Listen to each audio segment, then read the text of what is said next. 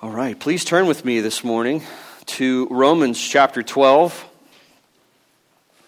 Romans 12.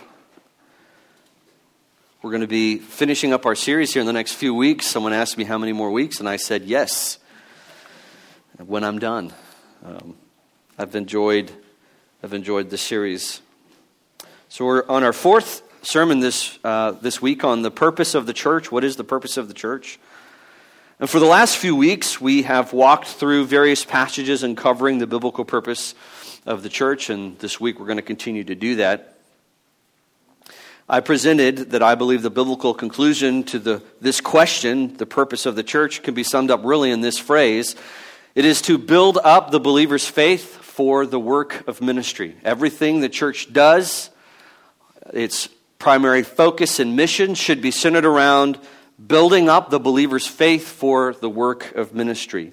So we spent 3 weeks doing that. This morning we are going to dissect a part of us that is extremely intimate and private for many as it relates to this mission of the church. A part of us that we more than likely prefer to keep hidden and tucked away from the rest of the religious world. This is not something we necessarily want exposed.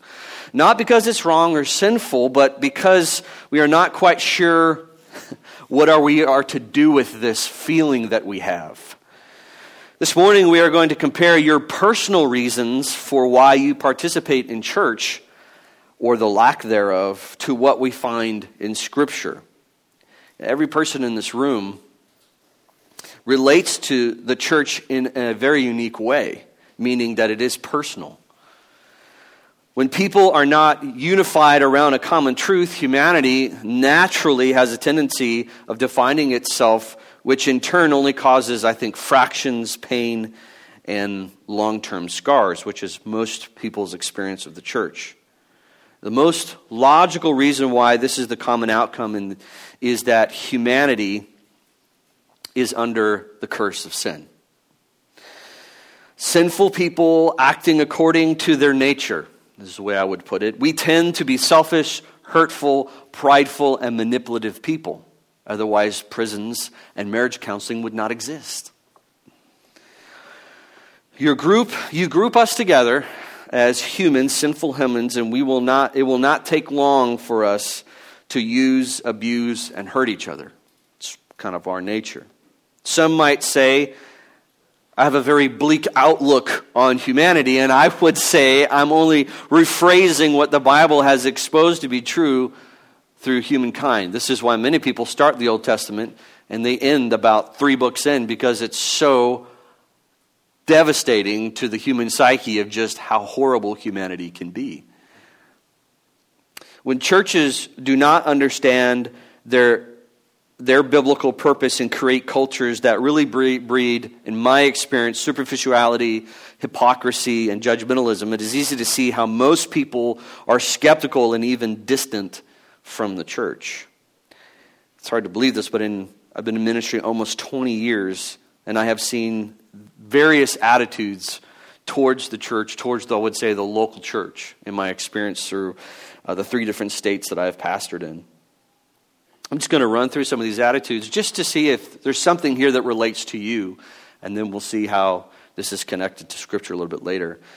But for many, there is and this is, I think, a little heavy, but there is definitely a hidden hatred toward the church often. The church has become that deep scar or wound as the result of many being abused, or the abuses that they have experienced. Some of this is that constant bombardment of criticism. And often it's a criticism that comes with a smile or a pat on the back with brother or sister after it. But we understand what the dagger is. It's in our back. Or a wrong diagnosis which has only led to hurtful public humiliation. Often those who are hurting and need of help walk into the church and they are diagnosed to be in sin when really that is not the case. They're simply hurting and need help. Mistreatment of family and friends. They watch the church hurt the people that they love and care for. And most common, a lack of grace and respect toward others. The church can be very graceless and mean to its own. So this hatred runs deep But of course, how would you share this without sounding bitter or critical of the church? So you don't. What do you do with it? You suppress it, you press it way down, and you keep it hidden. So they simply hide it away, for it only festers and removes any joy that can be found in the church. And so the hatred of the church really robs any joy that can be found there. There's one that's similar to it. The second one that I've experienced is there are many who live in fear of the church, who live in fear as they attend church, fear of what the church would find out about them if they were to get too close into their life. Those who are in churches that promote kind of a self-discipline and tend to be legalistic do not create, in my opinion, true holiness. We're going to talk about holiness next week, but produces superficiality. You pretend to be what you're not. You don't want to be left out, and you definitely do not want to be judged, so you pretend. Therefore, every week you come fearful that someone's going to figure out you're fake, you're plastic. There's nothing beneath it. So we all pretend that our lives are put together. There is no struggle with pain or suffering. Only weak Christians or sinful Christians have that. You smile so everyone assumes you are a good Christian who is enjoying life. You're the loudest singer and you raise your hands the highest, right?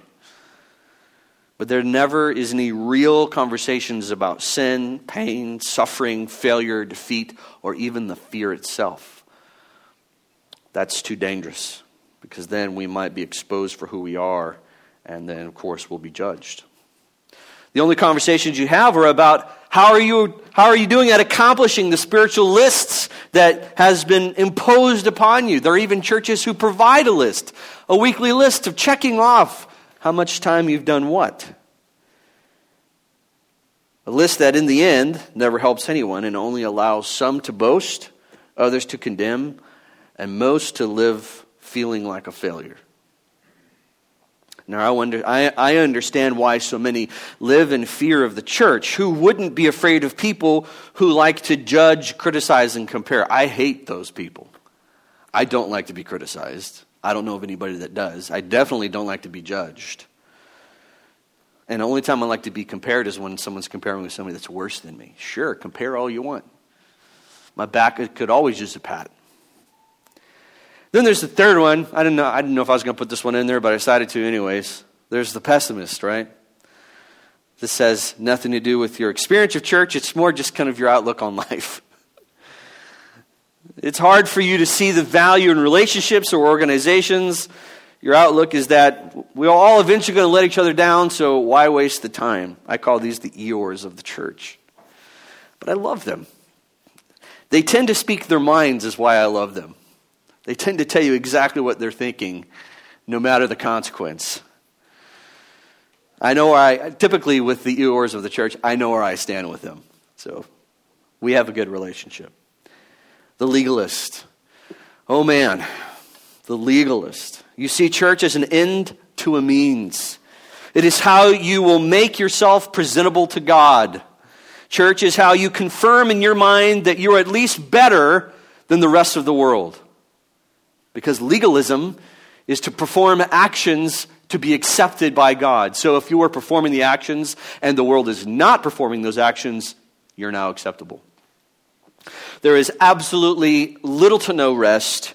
Joy can only be found when you are performing well. And when you're not performing the list well, what ends up happening? There is a lack of assurance, there's a lack of joy, or, as I've seen, you just adjust the list to make it more attainable. And grace is a hard concept for the legalist. It just seems unfair. You would much rather we speak on how people need to repent of their sins and act more holy than you would of God's grace and need of grace for them. Church is not family, but something to be used to accomplish your spiritual goals. And often people feel used in the legalistic context. And then lastly, some people just treat it like a genie. It's called the genie effect, right? Church is there to fix my problem. Many start coming to church to fix their marriage, to fix their kids, bad habits, hoping to create good habits. This is kind of the genie in the bottle. You rub it enough, you get the proper outcome. But when the church can't fix something you spent a lifetime messing up, what do you do with church? Well, it's logical. Well, if one gym or one diet isn't working out, or job, what do? Go get another one. And so church just becomes something that you go to until you find the right one. And over time, I think these people tend to be those who frequent churches on holidays and special occasions, because just like a multi-level marketing scheme, it doesn't quite work for them at the moment. I'm not critical of these people. I'm compassionate towards them, because I understand if that's how you see church and no one's exposed you to the glory of church, church just is painful. Now, I'm sure that most of us can find ourselves in one of these 5, if not a combo of them. And these type of relationships toward the church are the result of not knowing, in my experience, the biblical role the church has as it relates to us personally. The role, the purpose of the church is, I think, been lost because we've lost a priority of the gospel, we've lost a priority of grace, and in doing so, you lose the priority of the people of grace. So this morning, my prayer is that we can begin to peel back some of these feelings that you have, that I have, and show that the grace, joy, and peace, and really healing that God has provided by the means of the family, or in other words, the means of the church. Now, we're only going to look at 2 parts this morning, and we're going to save the rest for next week. And these are the 2 parts we're going to look at this morning. What is our biblical identity in the church? How is it that we should identify ourselves compared to the 5 that we've seen? And what is our biblical responsibility in the church? So those are the 2 parts that we're going to look at from Scripture this morning. I think before we go into Romans, one of the greatest setbacks in the modern Christianity, and you've heard me mention this, but I want to say it again because it'll help us, is what I call spiritual narcissism. Christianity is all about the personal relationship to God. Everything is between me and God, me and God. So how we mature in godliness is between me and God, and how we fight sin is between me and God, and how I pursue in righteousness is between me and God, and how I do ministry. You would think it's between you and the person you're ministering to. No, but it's so you can demonstrate to God the fruit of the Spirit, right? God, I am demonstrating to you that I am worthy of this calling that you've put upon me. All of this is connected to the personal efforts of discipline. This is why the concept of spiritual disciplines or personal disciplines is confusing to me in a relationship that is supposed to be plural, and yet it's singular. The church becomes that place where we receive the needed motivation to keep at it while at home. We come here, get motivated, so when we go back out, we can continue to work on this relationship between me and God. So the church becomes that place where we get special counsel or accountability to handle our sin problems. When I can't do it on my own, as most of all of you have heard this, if you're having a problem with sin and you can't do it on your own, you need a what? Accountability partner who can make you feel guilty for when you fail. So what do? You lie. And you justify the lie because they just don't understand. Or you need a different accountability partner. If only the pastor, well, you don't want me to be your accountability partner.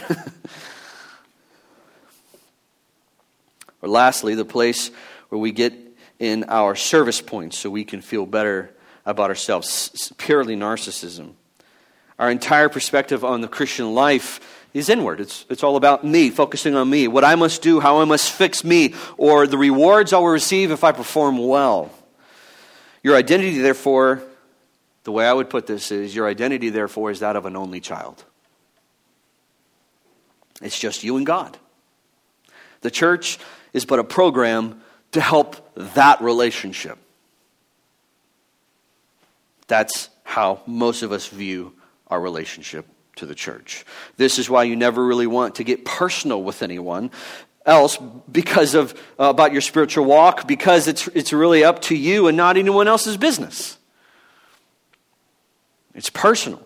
Churches are only is a priority based upon how you are doing at that moment, or if you see it fulfilling the role of making things better in your life. But otherwise, church is not necessarily needed.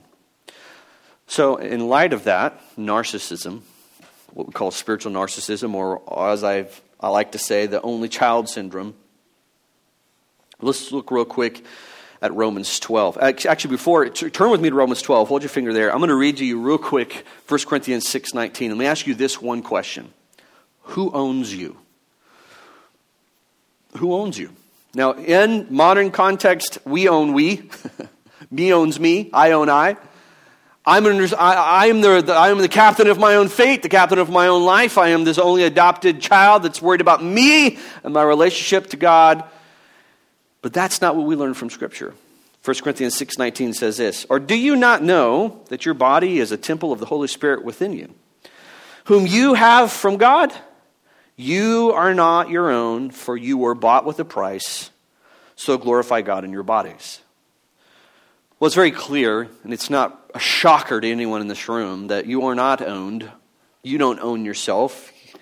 God owns you. This is why. We who were slaves, because of our sin, we're a slave to sin, as Paul said. So we didn't even own ourselves before God came along. We were a slave. There was a master over us. He rightfully judged us and condemned us and should have punished us. That's the relationship between us and God before our adoption. So we were a slave under sin. Instead of being punished, Jesus dies on the cross, taking our place for this punishment by using a very important concept calling purchasing your debt. Purchasing your debt.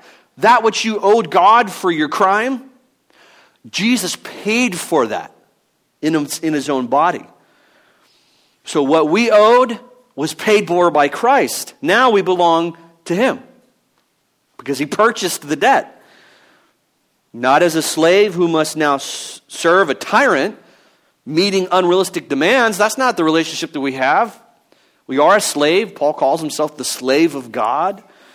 But we now relate to him as brother, and he calls us his bride, one he adores and loves. So it's a very unique relationship. But to be clear, we are not an only child. Because it is not just Jesus and me, as the song likes to say, or I come to the garden alone.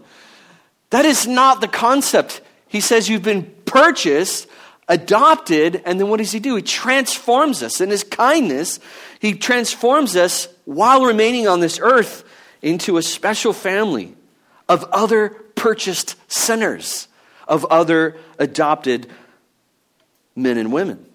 It is this family we have our identity in. God owns us, and he has told us that he wishes in our new life to look like this. Now go to Romans chapter 12. So your identity as someone who's been purchased and paid for in this relationship that you have to God, God says, this is how you will participate in my relationship. This is your participation. Look at Romans 12:1. I'd appeal to you, therefore, brothers, by the mercies of God. Stop real quick. Just so you know, every time Paul calls for us to do something, he's always pointing back to the grace and mercy of God in our life. Number one motivation for obedience is the gospel.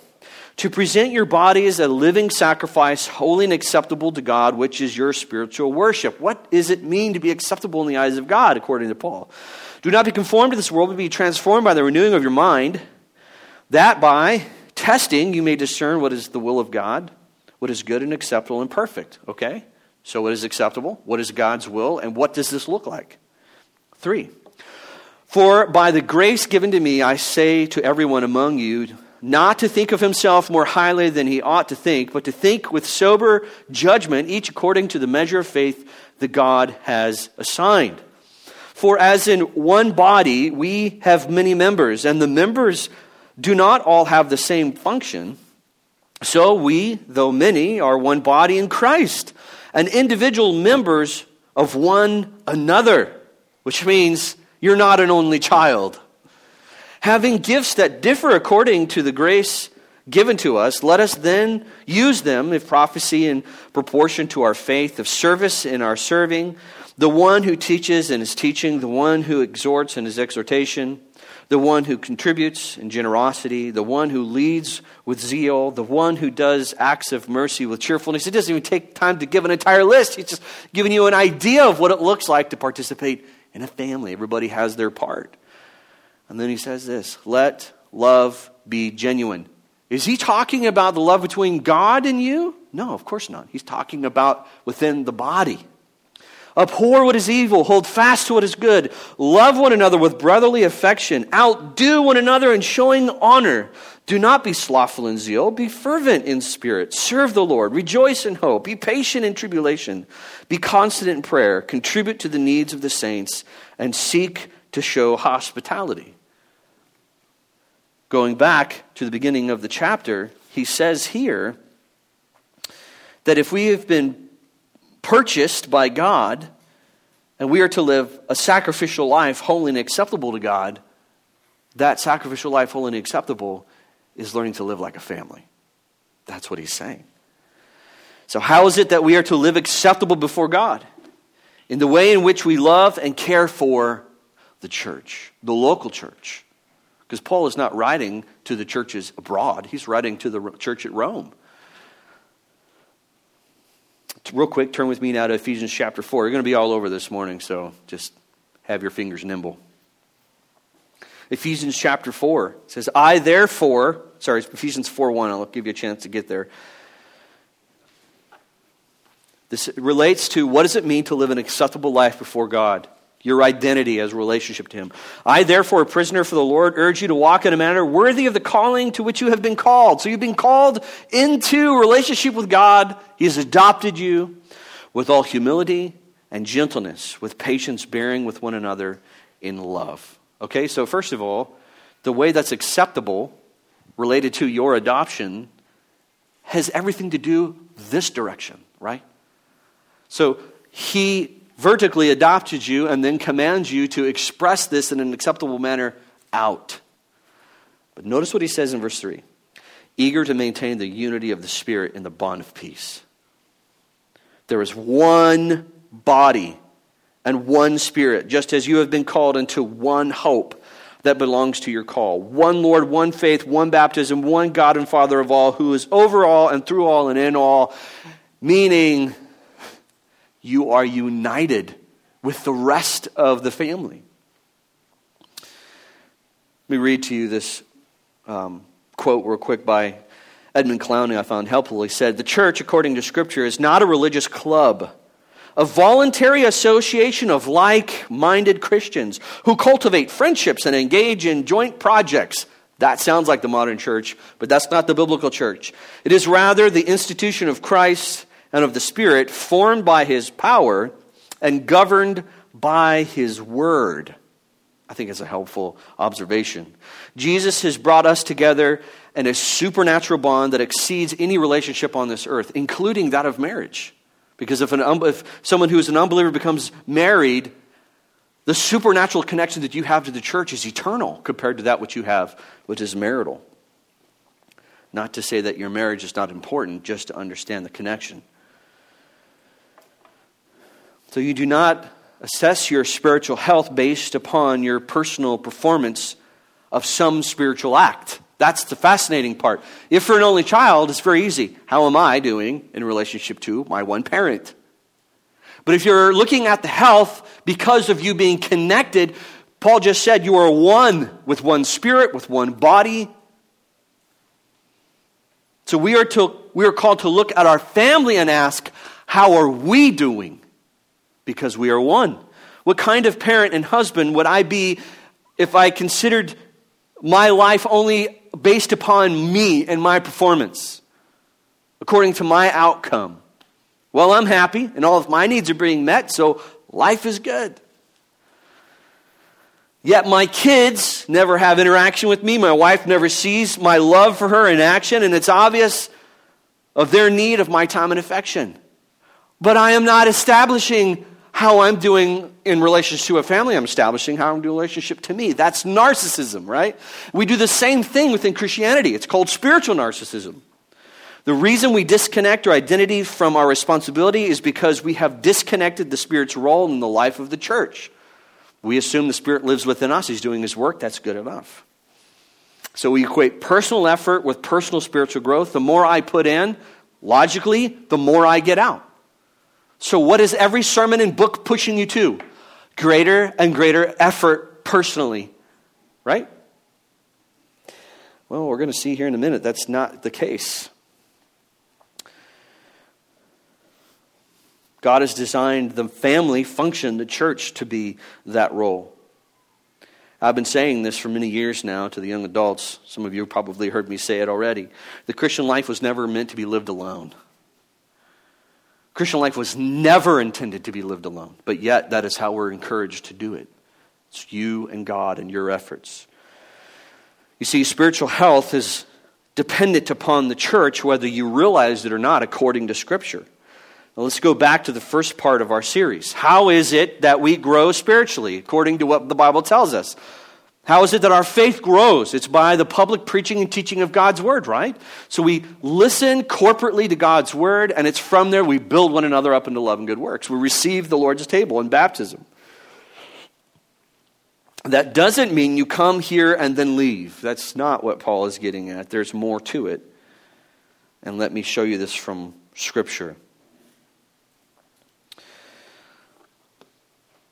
So this is what I want you to see from the relationship to the church. First of all, if you turn with me to 1 Thessalonians chapter 3.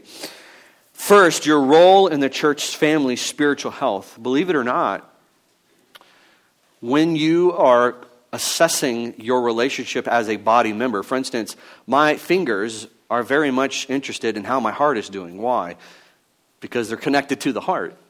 And my feet are very much connected to my eyes, and they're very concerned with what my eyes are doing. Why? Because my eyes tell my feet where they must go. But we don't think of ourselves in this way. We don't think of ourselves of the body needs me because I have an important part in the body as it relates to the walk with Christ. That command to walk by faith, we hear it individually. As a matter of fact, almost every single command in Scripture we hear individually from me. But yet, when written, it's written to a body of people who are supposed to be obeying it corporately. 1 Thessalonians 3. I found this is super helpful for me when I read this. Now, 3:11. 1 Thessalonians 3:11. Now may our God and Father himself and Lord Jesus Christ direct our way to you. And may the Lord make you increase and abound in love for one another and for all, as we do for you. Now, why is it that Peter wants their love to increase for each other? So that he may establish your hearts blameless in holiness before our God and Father at the coming of our Lord and Savior Jesus Christ. Peter understands what the affection of the church does for each other based upon what we've learned from Paul. So let's go back to Ephesians real quick. Ephesians chapter 4. The affections we demonstrate toward each other is what God uses to establish our hearts, as Peter says, to be blameless and holy before him. How is that? If you, step one, have a congregation, a family that is focusing on the preaching and teaching of God's word, we come together and allow God's word to pour over us so that we learn who he is. We learn what he's done. And we use that as the affectionate draw for each other. What happens? He says he uses that to transform us. Please note, he does not say the word of God personally in you as the effort that you put into it transforms you. He says the word of God poured over you corporately and then used to love each other transforms you. Look at Ephesians 4:15. Rather, speaking the truth in love, we are to grow up in every way into him who is the head, into Christ. How is it that we grow up into Christ? From whom the whole body, joined and held together by every joint with which it is equipped, when each part is working properly, makes the body grow so that it builds itself up in love. Please notice the context. He does not say, when you read and pray and you are diligent on that, personally spending your personal Bible time, narcissistic, right? Narcissistic. No, he's saying when you understand the value of the body of Christ and how it functions, and when the body functions properly, when the eyes are telling the feet what to do, right? When the ears are listening, when the mouth, when everything is functioning the way it's supposed to be functioning, then you grow. Then you grow. You build each other up in love. Paul did not say, well, I already mentioned that. This is why Paul starts this chapter with unity. So just go look at let's look at verses 2 and 3. Do you know what keeps people from working together? As I've already stated, individualism. So what does Paul say to prevent individualism, or we would say spiritual narcissism? He says this in verse 2. With all humility and gentleness, with patience, bearing with one another in love, eager to maintain the unity of the Spirit in the bond of peace. Fascinating.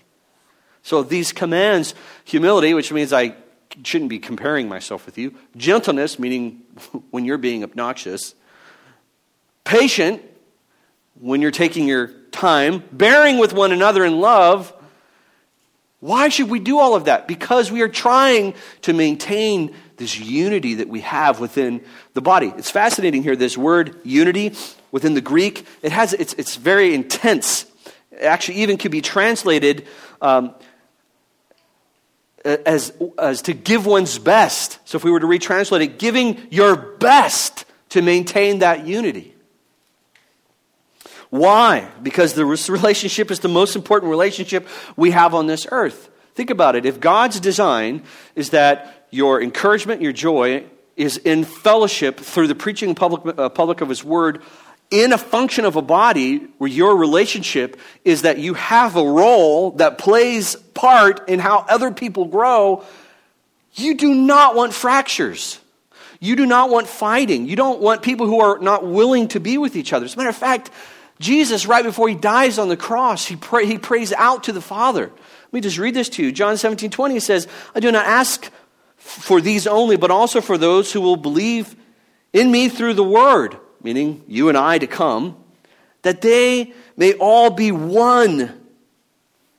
Just as you, Father, are in me and I in you, that they also may be in us, so that the world may believe that you have sent me. Well, that is heavy. God, I'm praying that you unite my adopted children. I pray you unite them. And as you unite them and they find their identity in me, that the world around them looks at them and say, yes, Jesus Christ is real. Earlier in John 13:35, it says this, by this all people will know that you are my disciples if you what? Show extreme effort. Through your dedication. He says, no, they will know if you have love for one another. Love for one another. First, and then later on, 1 John, the epistle, he says something pretty heavy. He says, we know that we have passed out of death into life. Well, how is it we know that, John? Because we love the brothers. Whoever does not love abides in death. The love we share has a massive impact not only on each other, but also those to the world that around us that observe it. In most church contexts, there is not enough time in a real relationship to create this type of a bond, this type of unity, this type of love. Because all of us know to have true, intimate relationships with people, you have to what? Spend time and be willing to be vulnerable. And most church contexts don't promote that. So how can you truly say, I love someone that you barely know? I have 2 brand new neighbors. And if I were to walk up on their door and go, man, I love you, they would probably pull out their shotgun and say, get off my property. They don't know who I am. What are you trying to sell me? Right? But we've all been in a relationship that is intimate and true. This person knows you because you've been willing to be vulnerable. You've experienced life together. You've seen the value in the relationship. And that's where it ends for the churches, that most people don't see the value. Because I said before, their experience in church has been pain, criticism, legalism. It doesn't work. People fail me. It's a mess. I don't have time for other people's messes. So when you hear me speak about unity, you're like, yeah, that sounds utopian, John. Oh, trust me, Paul knows it's not utopian. You want to know why? This is why. You ever think about why he gives us the fruit of the Spirit? No, we always equate the fruit of the Spirit with our actions in relationship to God. Paul never does that. Now, for those who've kind of been in the Lordship crowd, that's kind of the Spirit check fruit. Are you doing the fruits of the Spirit? If you're not, therefore you're not a true Christian. That's not what Paul says. The purpose of the fruits of the Spirit are for the benefit of the church, not for personal assurance, but to keep unity. It makes sense to keep unity. Now, John has already told us that our love for each other is what brings us this assurance, and it brings the gospel ministry to people around us. But in Galatians 5:22, he says this, "But the fruit of the Spirit is love, joy, peace, patience, kindness, goodness, and faithfulness." Well, those all sound like, I'm sure you could try and be faithful to yourself and good to yourself and kind to yourself, sure. But he's writing to a church who is struggling with fighting with each other. Gentleness, self-control, against such things there is no law. He's saying all of this should be coming from love. It's not like, all right, let's see. I've been self-controlled enough. Whoop, I'm good. No. I love you, so I'm going to control myself. And even in ways that I'm like, I don't think I should have to refrain from that, as Paul says. Sometimes we have to refrain from things because our brother that we love isn't quite ready for that. Verse 24. "And those who belong to Christ Jesus have crucified the flesh with its passions and desires." Why do they do that? Because they want to maintain the unity. Fruits of the Spirit, thank God they're the fruits of the Spirit, because if they were fruits of our own abilities, you and I would not ever want to step foot in church.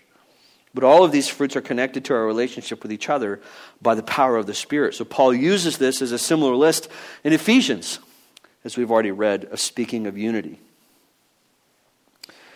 We've run out of time. We're going to save the rest of this for next week. But I want to close by leading us to the benefits of this newfound relationship. So if your identity is, one, I'm owned by Christ, and I am not an only child, but I'm adopted into this family that He has designed. So this isn't the design of humanity. This is the design of God. God says, here's my family. You all have a part. I have gifted you. We're going to learn this from Ephesians next week. I have gifted you all with something different. If I were to ask some of you to come up here and preach, you would rather die, right? That is not how God has gifted you. But if I have asked you to take a meal to someone and encourage them hurting, you're on it. You're on it. Why? Because that's just how the Spirit's gifted you. He has gifted all of us differently. And thank God. Paul says this in Corinthians. It's a good thing we're not all mouths or all ears. That would look funny. And it wouldn't work for a church. But here are the benefits for us. And this is why I'm hoping that you will change your perspective towards church. First, our unity with God's people provides a place of rest. That's not what most people experience when it comes to church. When everyone realizes that they have been bought with a price, that they are not in this family because of something they have done, but because they too have been adopted, that changes our status. We all come to the table sitting in the same locations, right? As beggars. So there is no one who's greater in the eyes of God. I don't care how long you've been a Christian or how much you have shared the gospel or how much you've read your Bible. You are a family member and your value to this body is the same as the next person. And that includes me. At the end of my life, God's not going to value me more than you because somehow He chose me to be the foolish speaker of this congregation. My value is the same as you. Why? Because I came into the family the same way you did. And I have the same spirit you do. Which means my value is the same. So your value according to Christ is the same as the elders, deacons, pastors, Sunday school teachers. I don't care who you are. So when this body functions, every part of it properly, the Bible says we grow. How fascinating is that? So that means you don't have to do everything. Think about it. If we were all to go to my house and build a barn, which is not a bad idea, and I would just said, you know what? All I want you guys to do is come and enjoy it when I'm finished. It's going to take me forever to build that barn. But if we come have a good old-fashioned barn raising, it's going to grow up real fast. Why? Because everybody's doing their part. But we don't think about that in our relationship to God. Church, we can rest knowing no one in here deserves to be in here. No one's better than anybody. God doesn't love you or respect you more than anybody else in the world. He's not a respecter of persons, of anyone.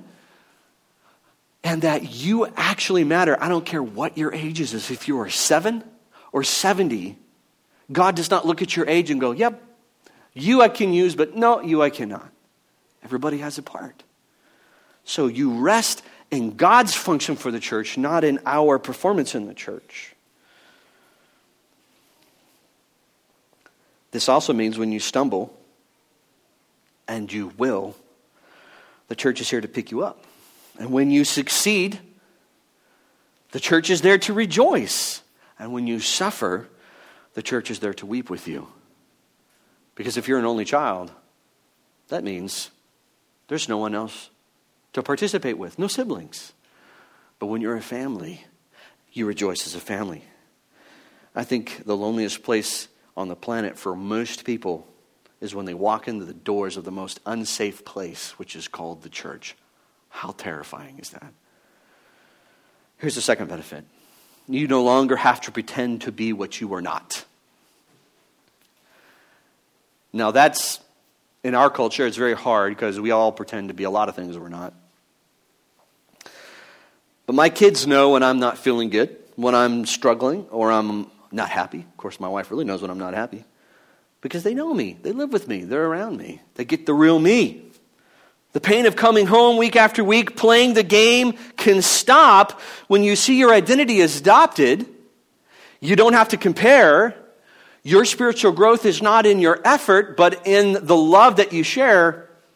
That's a place that you can come and say, I can be me, and they will accept me for who I am, not who I am not. So you're seated at the table of God where everyone else is equally seated.